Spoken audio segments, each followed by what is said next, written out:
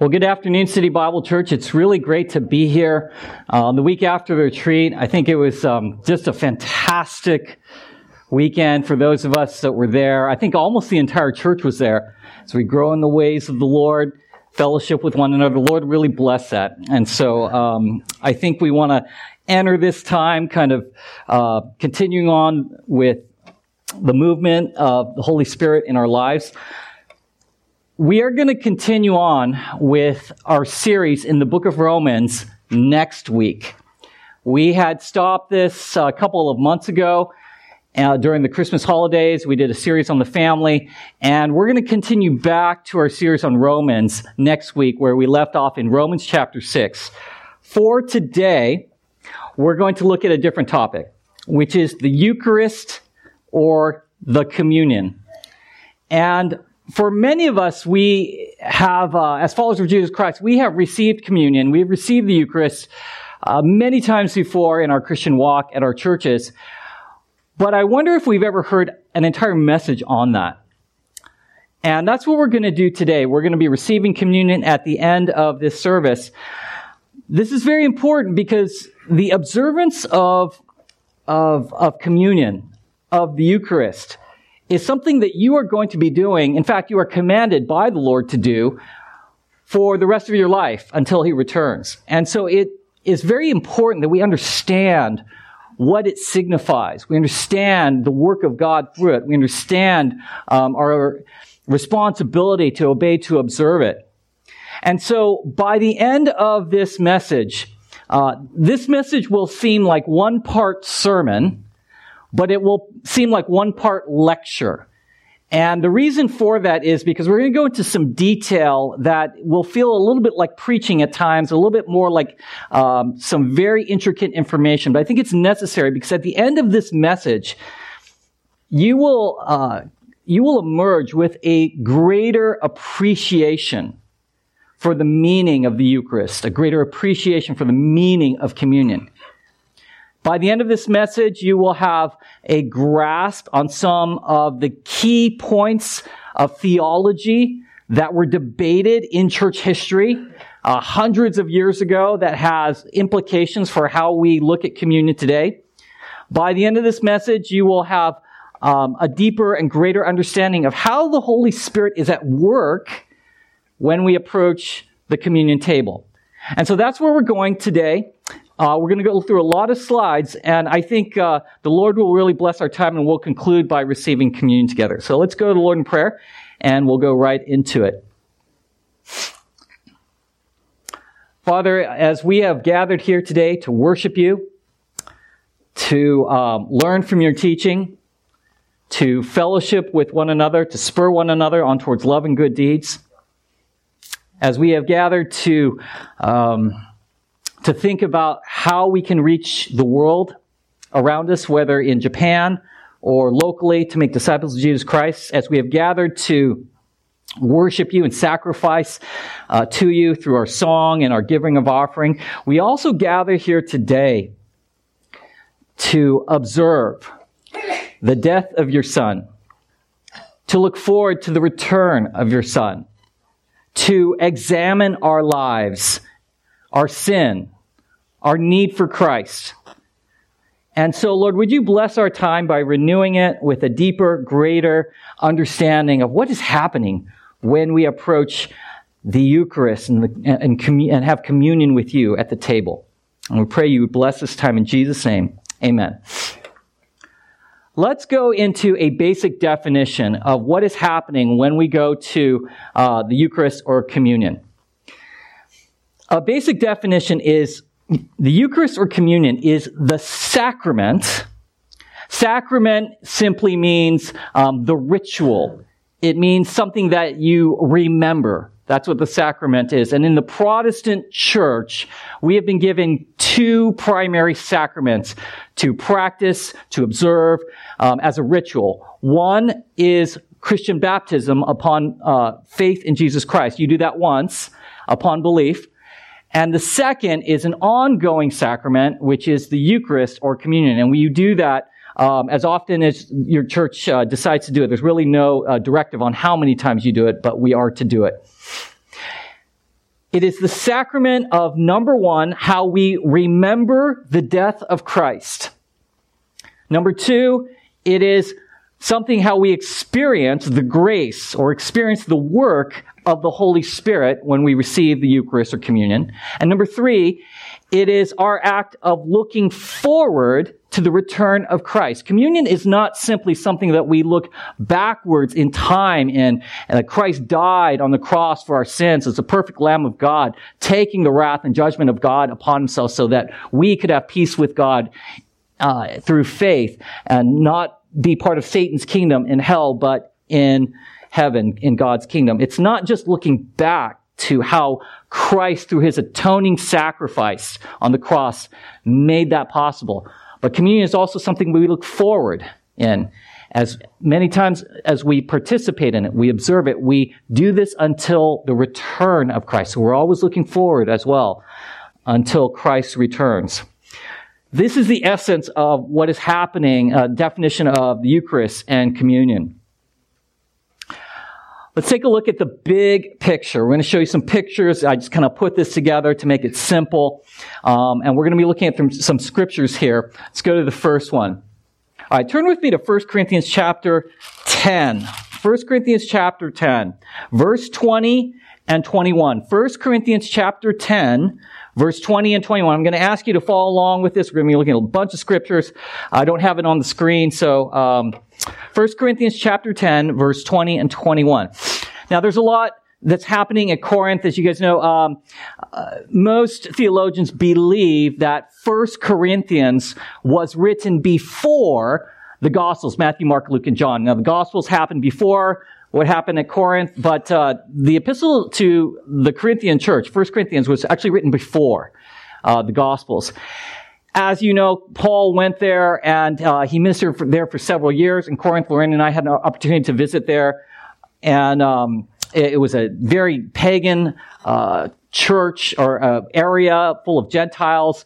It was a port city, so you'd have people from all over the area kind of come in. There was prostitutes there. It was just a lot of drunken revelry. And out of that, there's a church that's born that comes to know Christ. Now, Paul's writing several letters to the Corinthian church. This is his first. And as you would imagine with a kind of first-generation Christians, there's a lot of problems at this church. There's divisions. There's people who are saying, oh, I follow Peter, or I follow Apollos, or I follow Jesus Christ, etc. There's people who are suing each other. There's rampant sexual immorality, and their worship gatherings were chaotic, and on and on and on. So, in the context of that, Paul is writing in 1 Corinthians chapter 8, 9, 10, and 11. Those 4 chapters. In those 4 chapters, he's talking about the liberty, the freedom that Christians have when they come to know Christ, the freedom that they have to move away from their old life into new life in Christ. Now, in these verses, he's going to highlight something that he calls the table of demons and the Lord's table. He's going to contrast these two things. And the point of what he's about to say is when you were an unbeliever, you were part of this pagan system of idolatry. Okay, you were doing these rituals, sacrificing animals, or at least being part of that process. And you were actually interacting with the table of demons. It's the demonic. But now that you are a follower of Jesus Christ, you are now part of the Lord's table as transferred over to his kingdom. And so in 1 Corinthians chapter 10, verse 20 and 21, Paul says, no, I imply that what pagans sacrifice, they offer to demons and not to God. I do not want you, he's talking about the Corinthian church, you, to participate with demons. Verse 21, you cannot drink the cup of the Lord and the cup of demons. You cannot partake of the table of the Lord and the table of demons. Okay, so some of the Corinthian churches, believers might have been confused. They might have been like, well, Monday through Friday, I'll participate in these pagan rituals as a Christian. And Sunday, I'll participate in the gathering of the church. I'll kind of cover both bases. Paul's saying it doesn't work that way. Okay, you got to choose. You're either part of participating in the worldview of demons, and the religion of demons, or you're participating in the table of the Lord, which is the kingdom of God through faith in Jesus Christ. And so out of that, let's go on to the next. The Christian church would gather together in this thing that they would call the Lord's Supper. And the Lord's Supper, in the early days was, you've heard this phrase, a love feast. It was a time when the church would gather, like on a Sunday, and it would go on for several hours. They would gather together, they would bring food, they would eat together, they would drink together. What is that, fish? Is that bread? Is that vegetables?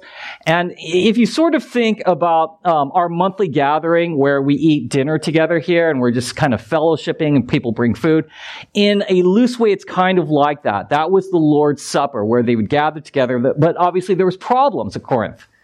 And we know from 1 Corinthians that when the Corinthian church would come together, there would be rich Christians, poor Christians. There would be mature Christians, weak Christians. And so when they would have this Lord's Supper, what was happening? The people who had the power, had the money and all this, and who were hungry, they'd show up and they'd just like eat all the food. And then they would leave like the crumbs for the poor Christians. And so there was this inequality that was happening. And there's people getting drunk at the Lord's Supper, drinking all this wine, and they think it's this big pagan party almost. And so Paul's actually rebuking them. And he's saying, look, when you gather together as a church in the Lord's Supper, you're to treat each other equally. You're to treat each other as brother and sister in Christ. You're not to get drunk. Okay, you're to honor the Lord. This is a fellowship of believers as you eat together. Now, as part of the Lord's Supper, there was this other kind of ending part of it that was a sacrament of the Eucharist or communion. Basically the same thing. And at a certain point, they would observe the Lord's death, and they would have a certain cup. They would have some like unleavened bread and some breaking of some bread, and that would be a direct focus on the death of Christ as part of the larger Lord's Supper, would be Eucharist and communion. Now, this was the issue at Corinth, and so there's problems here, right? And so we know from church history that sometime in the early church period, the early church actually started to separate the wider gathering of eating together and the several hour gathering, and then the communion and the Eucharist, and they kind of separated the two. And so they would kind of have the Eucharist and communion as this special time in the worship service. And so that's kind of the relationship here. We were part of the table of demons as unbelievers, as we worship the demonic realm and demonic belief systems informed our worldview. We came to Christ. We were metaphorically part of the Lord's table now. And in fact, when you look throughout the Gospels, it talks about how, like for example, in Luke 14, when we go to heaven and there's this banquet table that's set before us, the marriage feast of the Lamb in the book of Revelation. This is the Lord's table that we are invited to, like this banqueting table.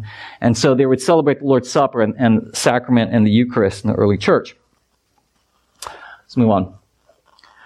Let's look at some scriptures. I want to take you to 4 key scriptures right now that are going to take us through metaphor, take us through the transition from Passover to Eucharist and communion, take us kind of the spiritual role of sanctification and discipline in communion, and etc. A few other things. So let's go to the first. Jesus is the bread of life. Let's go to John chapter 6, verse 35. John chapter 6, verse 35. It's just one verse.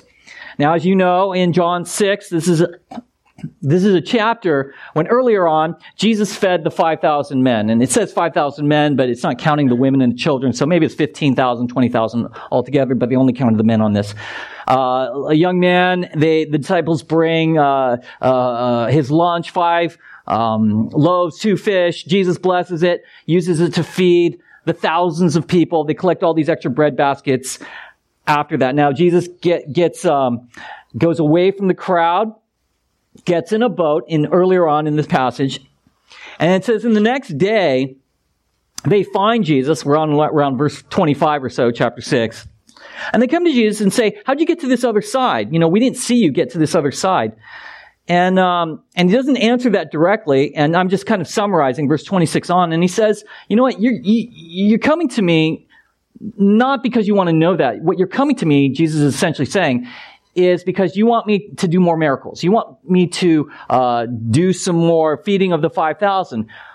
But you do not realize that what you truly need is not to be fed, your body needs to be fed, but you need to be fed spiritually.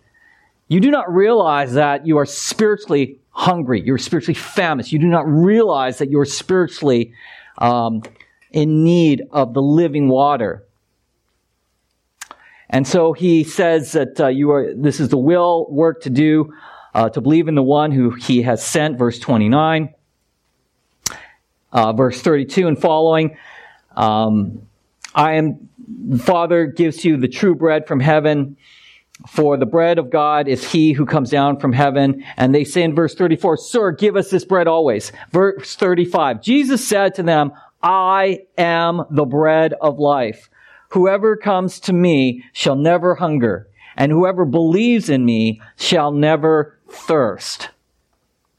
Now, obviously, Jesus is not saying, he didn't like magically transform himself into a piece of bread. He didn't magically transform himself into like a fountain of waters. You know, they're looking at the physical Jesus, and he's saying, I, Jesus, am the bread of life. I am the one that if you come to me, if you believe in me, you will never thirst. So he's speaking in metaphor. And so the significance of this is that Jesus himself connects himself in metaphor to the bread, to the drink. And that would be connected to his body on the cross. It would be connected to his shed blood on the cross. So he is using this metaphor to point to himself and to his work on the cross as well.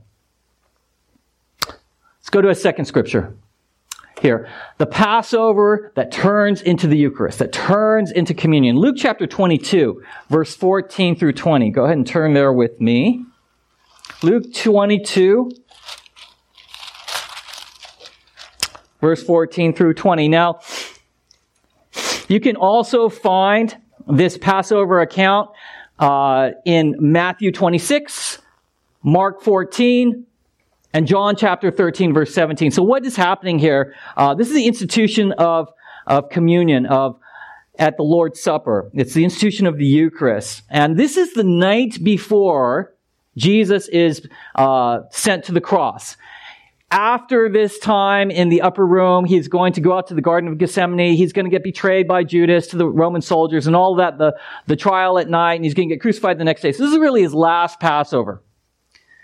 And this is the time when all of these things are happening, right? This is in John 13 through 17. He washes the disciples' feet. This is happening in the upper room. He is instituting the Passover. He sends Judas out Judas is going to betray him. He talks about the coming Holy Spirit. He prays the high priestly prayer in John 17. So all these things are happening. And they are partaking of the Passover. In verse 14, when the hour had come, that's not the hour of the day, by the way. When it says the hour had come in verse 14, that means the hour for him to institute the Eucharist at the Passover.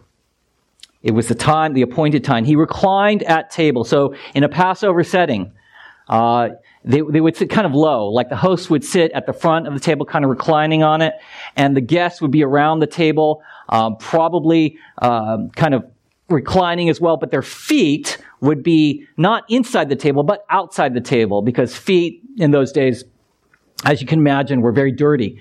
And so they would keep it away from the food. So this what is it? Da Vinci painting where they're all sitting up, it's all prim and proper. Probably didn't look like that.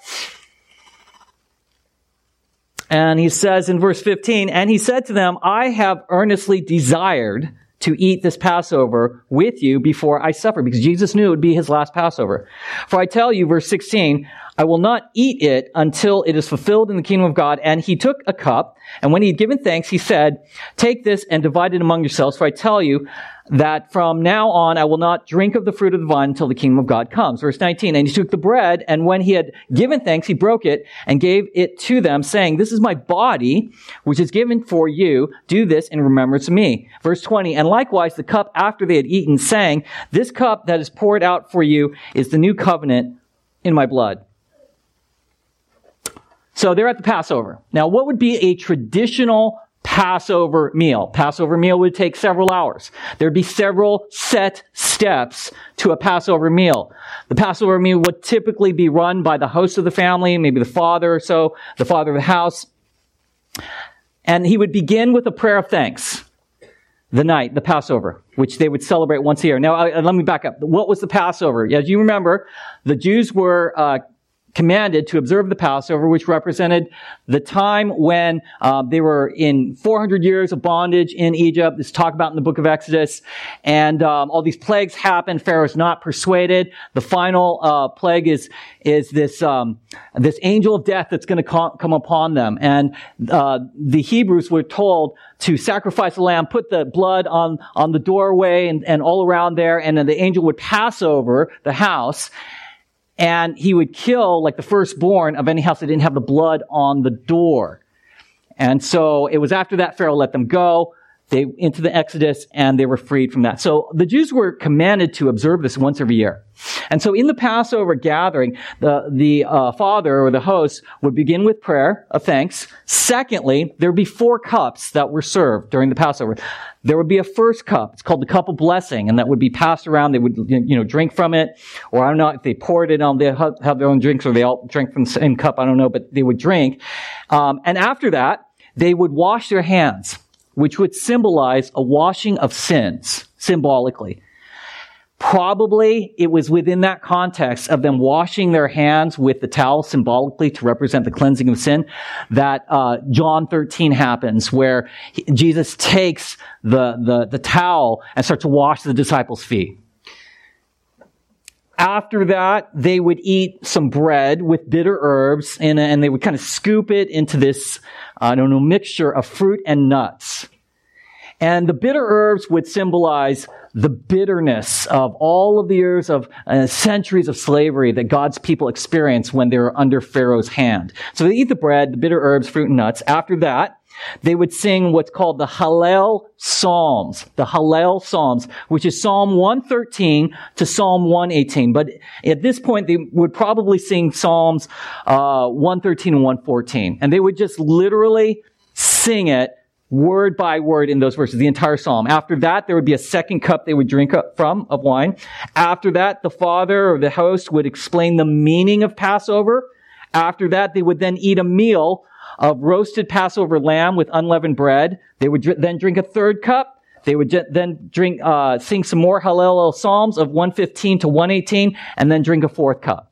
And that would take several hours in the Passover. Now, what is interesting about this passage in Luke chapter 22 is Jesus is interrupting the Passover. And he's probably doing this maybe around the third cup towards the end. And in the institution of the Lord's Supper, of this Eucharist and communion during the Lord's Supper, this Passover meal, he is changing the spiritual reality of the Passover. He is essentially saying, from this point forward, there is to be no more Passover. It is now the Lord's Supper. It is the Eucharist. It is communion for those of us who believe. It is literally from that point forward that any future observance of the Passover done at any time in the future is invalid, according to the gospel. And so he is changing this, the entire meaning of this. It's tremendously significant. And he says in this passage, verse 16, I'm not going to eat of this Passover again until it is fulfilled in the kingdom of God. Verse 18, I'm not going to drink of the fruit of the vine until the kingdom of God comes.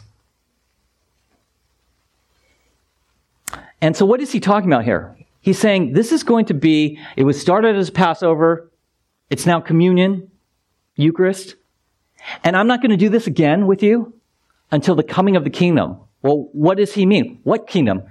That is the future millennial kingdom, the 1,000-year reign that is talked about in Revelation chapter 20. He is saying that at this point, I'm not going to be dining with you until what would happen. He dies on the cross. He rises again. The church age happens, which we are in right now. And there will come a time when the Lord will come and rapture the church. And from that point in the book of Revelation, chapter 20, there's going to be a 1,000-year reign when Christ and all of God's people reign here on earth. That is what he's talking about. I am not going to drink and eat again with you until I come back for the church and initiate a 1,000-year reign at the end of time. They couldn't have known that, of course. And so, look at some of these commands. He says in verse 19, this is my body given to you. Do this in remembrance of me. And if you look at verse 19, that's very important. We're going to get to that in a moment. This is my body. Do this. It's a command. Do this. And why? To remember me. And all three of those phrases, this is my body, do this in remembrance of me, is going to have an enormous impact on the debates that the church would have in the coming thousands of years. What does he really mean? What is really happening here, which we'll touch on in a few moments. But for that, let's move on to the third scripture here. Eucharist, communion, seeing Jesus. Seeing Jesus. Let's go to Luke chapter 24. Luke chapter 24, verse 30 through 35. Now, this is after his resurrection. He appears to many disciples. In fact, it says in 1 Corinthians chapter 15, 1 Corinthians 15, that in his resurrected state, before he ascended back to the Father, that he appeared before over 500 people. So this whole idea that he only appeared to a few people is bogus. See, Paul wrote specifically in 1 Corinthians 15, and when he wrote 1 Corinthians 15, it would have been in the early 50s AD. So people who were reading 1 Corinthians in the early 50s AD, many of them would have still been alive when Jesus was resurrected in the early 30s-ish AD. And so when Paul wrote there, 500 people saw him, that had to be true because people would have known and could verify that. And so this is one of the instances where Jesus appears to some of the disciples on the road to Emmaus. And basically, he comes alongside of them. I'm summarizing most of the chapter. He comes alongside of the disciples, and they're like, oh, we heard Jesus is resurrected. He comes along in his resurrected body and starts talking to them. They don't even recognize that he's Jesus. It says in verse 27 of chapter 24, so therefore, beginning with Moses and all the prophets, Jesus starts interpreting through the scriptures all the things that the scriptures said about him, the things that the scriptures pointed to him. And he's using the scriptures to open the eyes of the disciples who didn't even recognize that they were talking to him. They still kind of don't get it though. So it says in verse 28 and following, so they came near to a village and they wanted to hear more. Hey, this guy, there's something about him. What is it? Come stay with us. So he stays with them. Verse 30, when he was at table with them, he broke the bread and blessed and broke it and gave it to them. Let's stop there. When the Bible says in the New Testament they broke bread, that's not primarily referring to, they ate lunch together. They went out together. They broke bread. And we talk about it like that, but actually the more accurate meaning when it says they broke bread, like in Acts chapter 2, they listened to the apostles' teaching. They prayed. They met every day in the courts and they broke bread together. What that's primarily referring to, the breaking of bread, is the Eucharist. Communion. And so when he's breaking the bread and he's blessing it, notice that's really a communion act. That's an act of Eucharist. Verse 31, and their eyes were opened and they recognized him, and their eyes were opened after they received the Eucharist, communion. And he vanished from their sight, and they said to each other, did not our hearts burn within us while he talked on the road? And then it says that they went and found the other 11 and gathered them together. Verse 34, and the Lord has risen indeed. He's arisen. He appeared to Simon. Verse 35, and then they told what had happened in the road and how they were known to them in the breaking of bread. In the breaking of bread. See, there's a spiritual dynamic that happens when you participate at the Lord's table. For the disciples, their eyes were opened. They didn't even recognize the guy until two things happened. They were taught the word of God and they broke bread. And suddenly Jesus became, they were aware. There's something dynamically happening when you receive Eucharist and communion. The sacrament of the Eucharist basically means, I should have defined this earlier, the sacrament of the Eucharist means thanksgiving. That's what Eucharist means. It's based on many passages. Luke chapter 22 verse 19 is one of them. But Eucharist comes from the Greek word Eucharista. And that means thanksgiving. So when we say we participate in the Eucharist, that is based upon Jesus saying, this is when it says when he took the bread and he gave thanks to the Lord. He gave Eucharista. That's what Eucharist is. It's giving thanks to what the Lord has done on the cross. The word communion comes from the Greek word koinonia. It's used in 1 Corinthians chapter 10, verse 16, breaking of bread, and you share in the body of Christ. We also talk about koinonia. We translate it as the word fellowship. So when you say communion, it's fellowship we share in the body of Christ through that. So we give thanks to God through communion, Eucharist, and we share in the life of the body of Christ with other fellow believers, communion. Interchangeable terms often. And so there's a spiritual dynamic at work in communion, just like in Luke 24. Let's move on to the fourth scripture. In 1 Corinthians chapter 11, very familiar passage. We often read it here at the church. The Lord sanctifies and he disciplines through communion.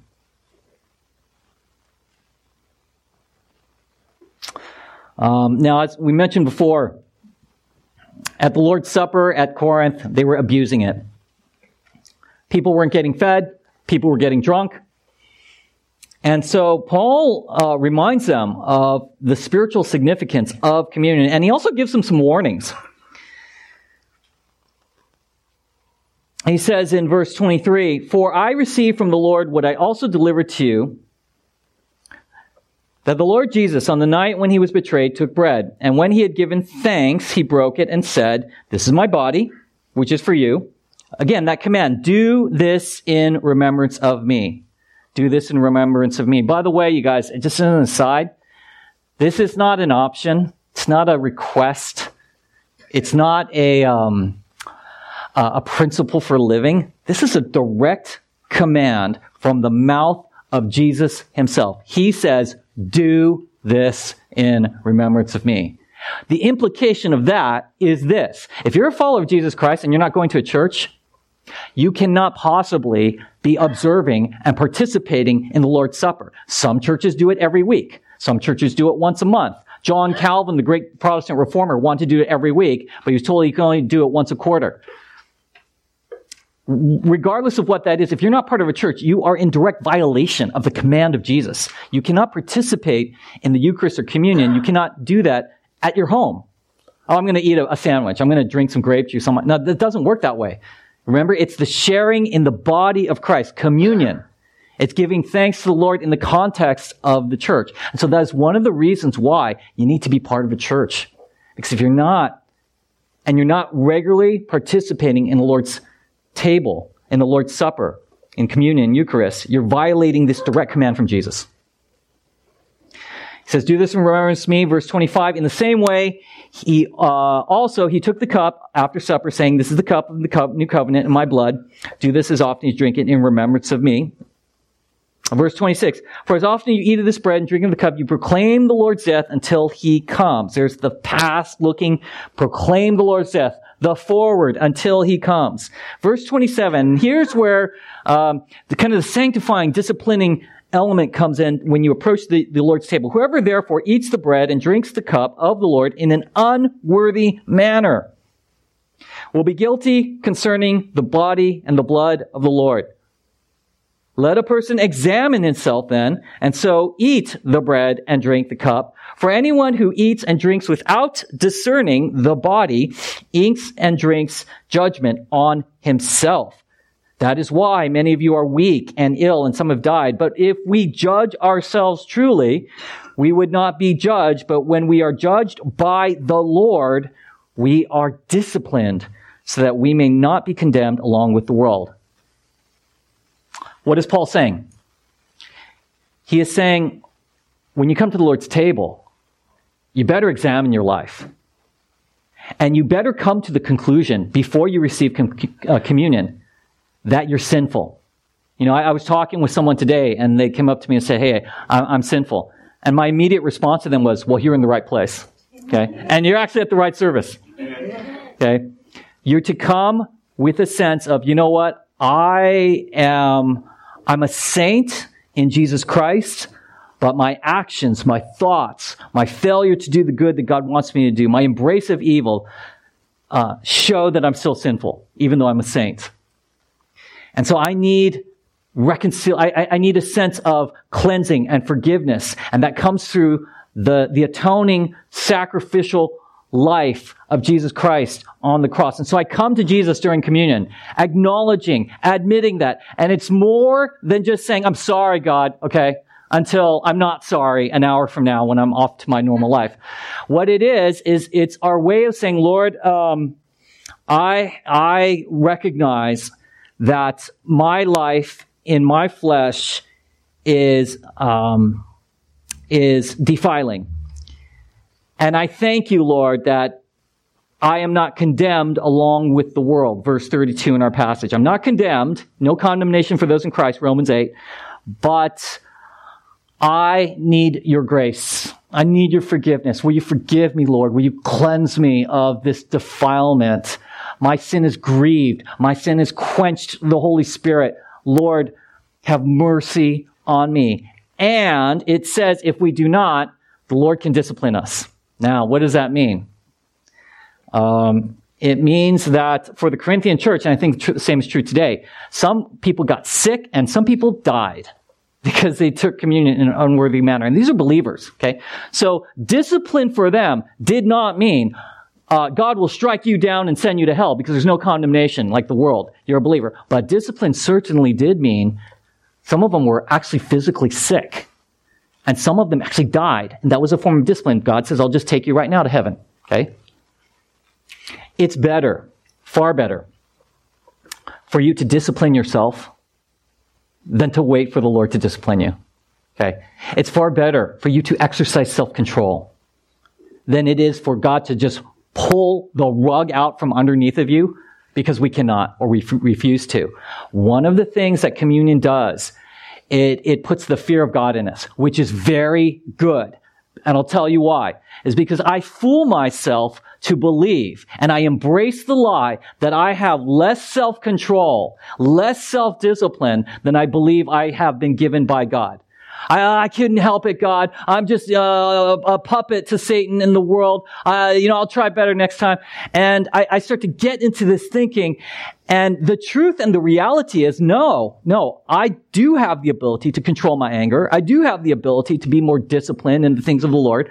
And the only thing that's stopping me is I just choose not to. And I fool myself to believe that I can't.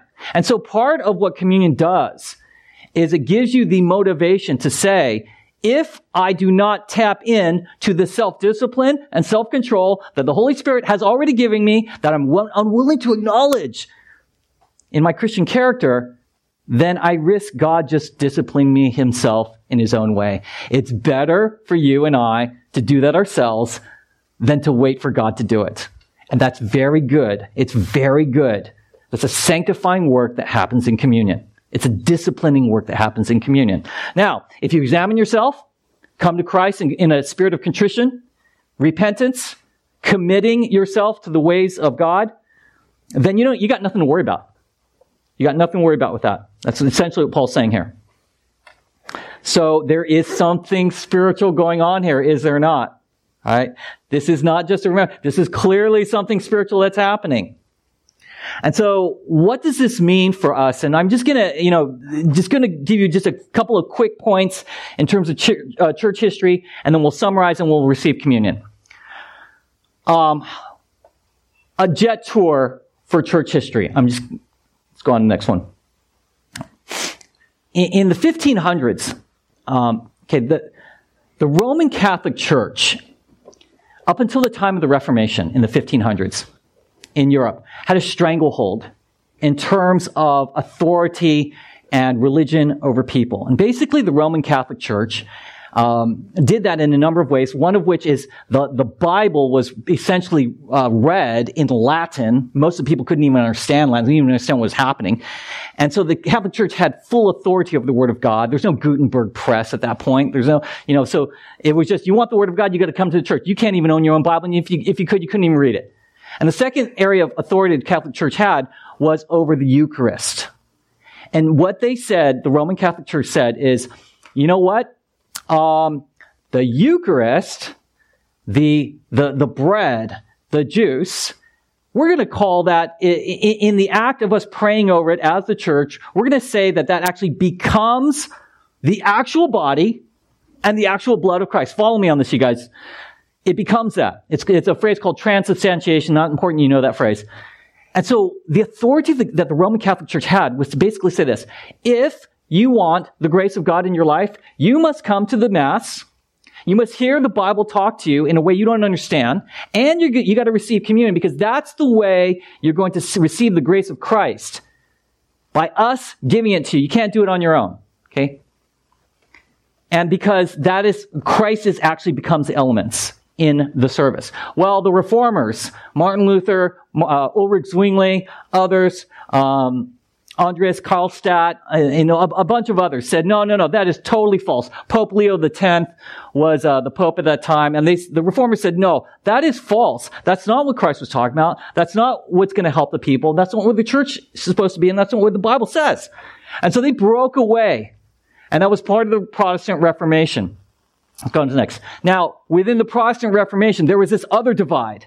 Okay, and there's different people on different sides, but you can summarize it by this: Martin Luther and Ulrich Zwingli. And basically what happened was there was this huge disagreement, and in 1529, in a city called Marburg in Germany, there's a convocation that was brought together called the Colloquy of Marburg, and that was brought together by this. There was political reasons, there was religious reasons for that, and basically what happened at this is the goal was to unite Protestantism. And they brought Luther, they brought Zwingli, who had these two different views on the Eucharist and communion, and they looked at 15 different theological points on just different, salvation, the Bible. There was agreement on 14 and a half of the 15 points between Martin Luther and Ulrich Zwingli. The half a point that they disagreed with on what was the meaning of communion. They disagreed. It split Protestantism, and Luther actually called Zwingli an unbeliever for taking a different view. So what was Luther's view? Zwingli and Luther were in agreement. They said, look, the Roman Catholic Church, their whole view of what Christ is, he actually becomes the juice and the bread. No, that's false. But then when they came together, Luther said, well, no, it's not. Luther said, look, it does actually become Christ, but it's actually still bread and juice at the same time. So Luther kind of had almost a Roman Catholic view, but he said, no, it's still the bread, it's still the juice, but Christ is still within it. Zwingli said, no, that's false. It's simply a symbolic thing. When we receive communion, we just remember Christ is not there. And there's this massive disagreement, split the church, and it has implications for how we see communion today. Now, fast forward, one more thing. And then comes a guy named John Calvin. John Calvin was another titan of the Protestant Reformation. And Calvin kind of had this middle view. And this is my view. This is, I think, the correct view. This is the view of our church. And Calvin basically said this: Luther, you're correct. There is something spiritual happening in communion, but you are incorrect that that Christ is actually in the elements. But there is something spiritual, so you're correct in that point. And then Calvin basically said to Zwingli, you're correct, because it is a remembrance, and it is a ritual, but you're incorrect because there is something spiritual happening. So Calvin solved it with the Holy Spirit. What Calvin said was this. He said, this is a remembrance, this is something that is symbolic, but when we receive communion, the Holy Spirit is at work in our lives. So Christ is not in the elements, and we remember it in the context of the church. The Holy Spirit is doing a work in our life, a grace, giving us grace, doing a work in our hearts. And so it can get a lot more complicated what that means, but that is essentially the conversation. And what the Reformers said, it's communion is the sign and the seal of Christ. When we receive communion, it is the sign, it is the symbol of Christ's death, and it is the seal of the grace of the Holy Spirit of Christ in our lives. There's actually a spiritual event happening. And so to summarize all of this is what we want you to take away from this time. Number one, all Christians are commanded to observe communion. And we're commanded to do that in the context of the church. Number two, communion is both the sign and the seal of Jesus Christ. It's symbolic, but there's a work of the Holy Spirit to bring us to Christ in the act of communion. It's not just a symbolic remembrance. Number three, God sanctifies us and He disciplines us who take it in an unworthy manner. And number four, when we receive communion, it is not just a vertical thing, it is a horizontal thing. We are identifying with the wider body of Christ. So with that, we're going to close with this. We're going to observe the Eucharist and the communion during this time. And so I want to invite you all to come to the communion table right now. If you are a follower of Jesus Christ, go ahead and approach the communion table, get the elements, and then come back to your seat, and I'll lead you through that. So just go ahead and form a line in the back and go ahead and get the elements now.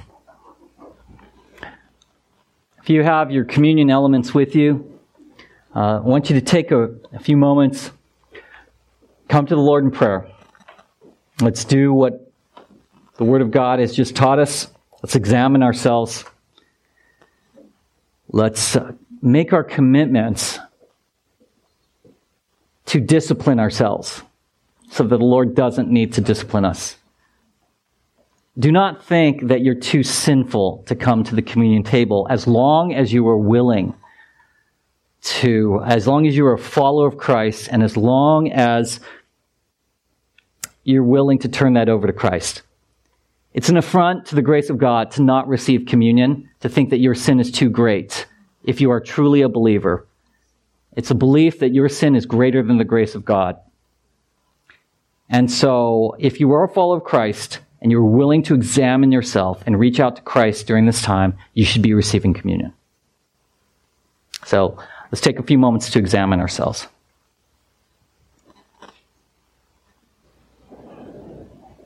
When you're ready, go ahead and receive the bread.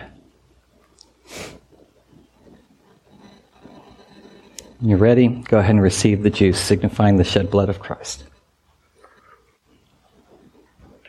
Amen and amen.